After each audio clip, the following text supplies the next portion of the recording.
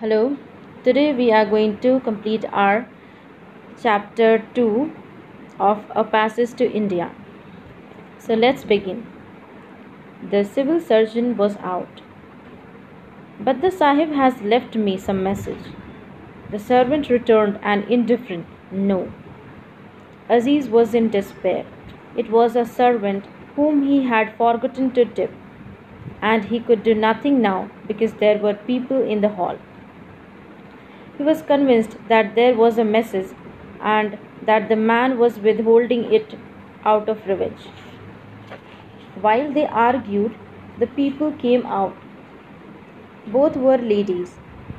Aziz lifted his hat. The first, who was in evening dress, glanced at the Indian and turned instinctively away. Mrs. Leslie, it is a Tonga, she cried. Ours? Inquired the second, also seeing Aziz and doing likewise. Take the gifts the gods provide anyhow, she squeezed, and both jumped in. Oh Tongawala, club, club, why doesn't the fool go? Go, I will pay you tomorrow, said Aziz to the driver, and as they went off he called courteously, You are most welcome, ladies. They did not reply, being full of their own affairs. So it had come, the usual thing, just as Mahmood Ali said. The inevitable snub. His blow ignored, his carriage taken. It might have been worse, for it comforted him somehow that Mesdames Calendar and Leslie should both be fat and weigh the Tonga down behind. Beautiful women would have pained him. He turned to the servant, gave him a couple of rupees, and asked again whether there was a message. The man, now very civil, returned the same answer. Major Calendar had driven away half an hour before, saying nothing. He had, as a matter of fact, said, Damn Aziz, words that the servant understood but was too polite to repeat. One can tip too much as well as too little. Indeed, the coin that buys the exact truth has not yet been minted. Then I will write him a letter. He was offered the use of the house, but was too dignified to enter it. Paper and ink were brought on to the veranda. He began, Dear sir, at your express command, I have hastened as a subordinate should, and then stopped. Tell him I have called. That is sufficient, he said, tearing the protest up. Here is my card. Call me a Tonga. Huzur, all are at the club. Then telephone for one down to the railway station. And since the man hastened to do this, he said, Enough, enough. I prefer to walk. He commandeered a match and lit a cigarette. These attentions, though purchased, soothed him. They would last as long as he had rupees, which is something. But to shake the dust of Anglo-Indian off his feet, to escape from the net and be back among manners and gestures that he knew, he began a walk, an unwanted exercise. He was an athletic little man, daintily put together, but really very strong. Nevertheless, walking fatigued him, as it fatigues everyone in India except the newcomer. There is something hostile in that soil. It either yells and the foot sinks into a depression, or else it is unexpectedly rigid and sharp, pressing stones or crystals against the tread. A series of these little surprise exhausts, and he was wearing pumps, a poor preparation for any country. At the edge of the civil station, he turned into a mosque to rest. He had always liked this mosque. It was gracious, and the arrangement pleased him. The courtyard, entered through a ruined gate, contained an ablution tank of fresh clean water, which was always in motion, being indeed part of a conduit that supplied the city. The courtyard was paved with broken slabs. The covered part of the mosque was deeper than is usual. Its effect was that of an English parish church whose site has been taken out. Where he sat, he looked into three arcades whose darkness was illuminated by a small hanging lamp and by the moon. The front, in full moonlight, had the appearance of marble, and the 99 names of God on the frieze stood out black, as the frieze stood out white against the sky. The contest between this dualism and the contention of shadows within pleased Aziz, and he tried to symbolize the whole into some truth of religion or love. A mosque, by winning his approval, let loose his imagination. The temple of another creed, Hindu, Christian, or Greek, would have bored him and failed to awaken his sense of beauty. Here was Islam, his own country, more than a faith, more than a battle cry, more, much more, Islam, an attitude towards life both exquisite and durable, where his body and his thoughts found their home. His seat was the low wall that bounded the courtyard on the left. The ground fell away beneath him towards the city, visible as a blur of trees, and in the stillness he heard many small sounds. On the right, over in the club, the English community contributed an amateur orchestra. Elsewhere, some Hindus were drumming. He knew they were Hindus because the rhythm was uncongenial to him, and others were bewailing a corpse. He knew whose, having certified it in the afternoon. There were owls, the Punjab mail, and flowers smelt deliciously in the station master's garden. But the mosque, that alone signified, and he returned to it from the complex appeal of the night, and decked it with meanings the builder had never intended. Some day he too would build a mosque, smaller than this, but in perfect taste, so that all who passed by should experience the happiness he felt now. And near it, under a low dome, should he his tomb with a Persian inscription. Alas, without me for thousands of years, the rose will blossom and the springs will bloom. But but those who have secretly understood my heart, they will approach and visit the grave where I lie. He had seen the quatrain on the tomb of a Deccan king and regarded it as profound philosophy. He always held pathos to be profound, the secret understanding of the heart. He repeated the phrase with tears in his eyes, and as he did so, one of the pillars of the mosque seemed to quiver. It swayed in the gloom and detached itself. Belief in ghosts ran in his blood, but he sat firm. Another pillar moved, a third, and then an Englishwoman stepped out into the moonlight. Suddenly he was furiously angry and shouted, "Madam, madam, madam!" "Oh, oh!" the woman gasped. "Madam, this is a mosque. You have no right here at all.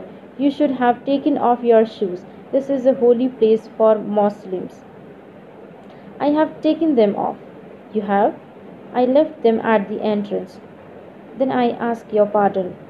Still startled, the woman moved out, keeping the ablution tank between them. He called after her, "I am truly sorry for speaking." "Yes, I was right, was I not? If I remove my shoes, I am allowed?" "Of course, but so few ladies take the trouble, especially if thinking no one is there to see." "That makes no difference. God is here." "Madam, please let me go." "Oh, can I do you some service now or at any time?" "No, thank you, really none. Good night." "May I know your name?" She was now in the shadow of the gateway, so that he could not see her face, but she saw his, and she said, with a change of voice, Mrs. Moore. Mrs. Advancing, he found that she was old.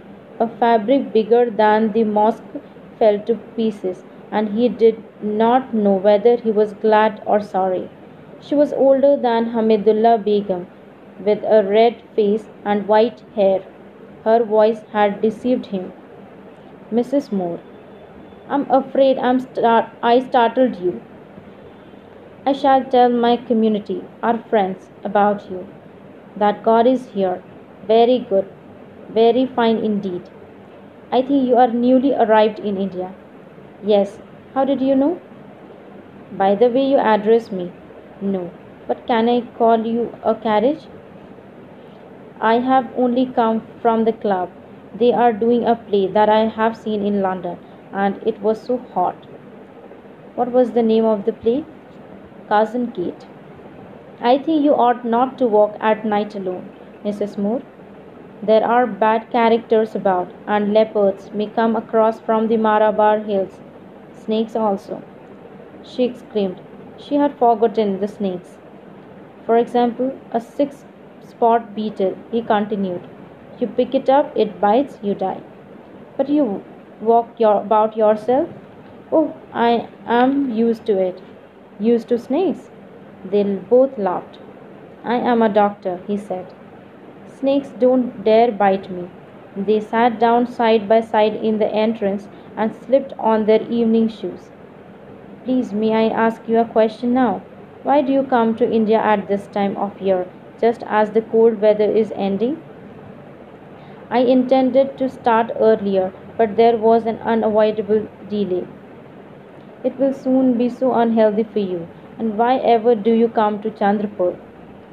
To visit my son. He is the city magistrate here. Oh no, excuse me, that is quite impossible. Our city magistrate's name is Mr. Heaslow. I know him intimately. He is my son, all the same, she said, smiling. But, Mrs. Moore, how can he be? I was married twice. Yes, now I see. And your first husband died. He did, and so did my second husband. Then we are in the same box, he said cryptically. Then is the city magistrate the entire of your family now? No, there are the younger ones, Ralph and Stella in England. And the gentleman here, is he Ralph and Stella's half brother? Quite right. Mrs. Moore, this is all extremely strange, because like yourself I have also two sons and a daughter. Is not this the same box with the vengeance? What are their names? Not also Ronnie, Ralph, and Stella, surely. The suggestion delighted him. No, indeed. How funny it sounds. Their names are quite different and will surprise you. Listen, please. I am about to tell you my children's name. The first is called Ahmed, the second is called Kareem, the third, she is the eldest, Jamila. 3 children are enough. Do not you agree with me? I do. They were both silent for a little, thinking of their respective families. She sighed and rose to go. Would you care to see over the Minto Hospital one morning? He inquired. I have nothing else to offer at Chandrapur. Thank you. I have seen it already, or I should have liked to come with you very much. I suppose the civil surgeon took you. Yes, and Mrs. Calendar. His voice altered. A very charming lady, possibly when one knows her better. What? What? You didn't like her? She was certainly intended to be kind, but I did not find her exactly charming. He burst out with, She has just taken my tonga without my permission. Do you call that being charming?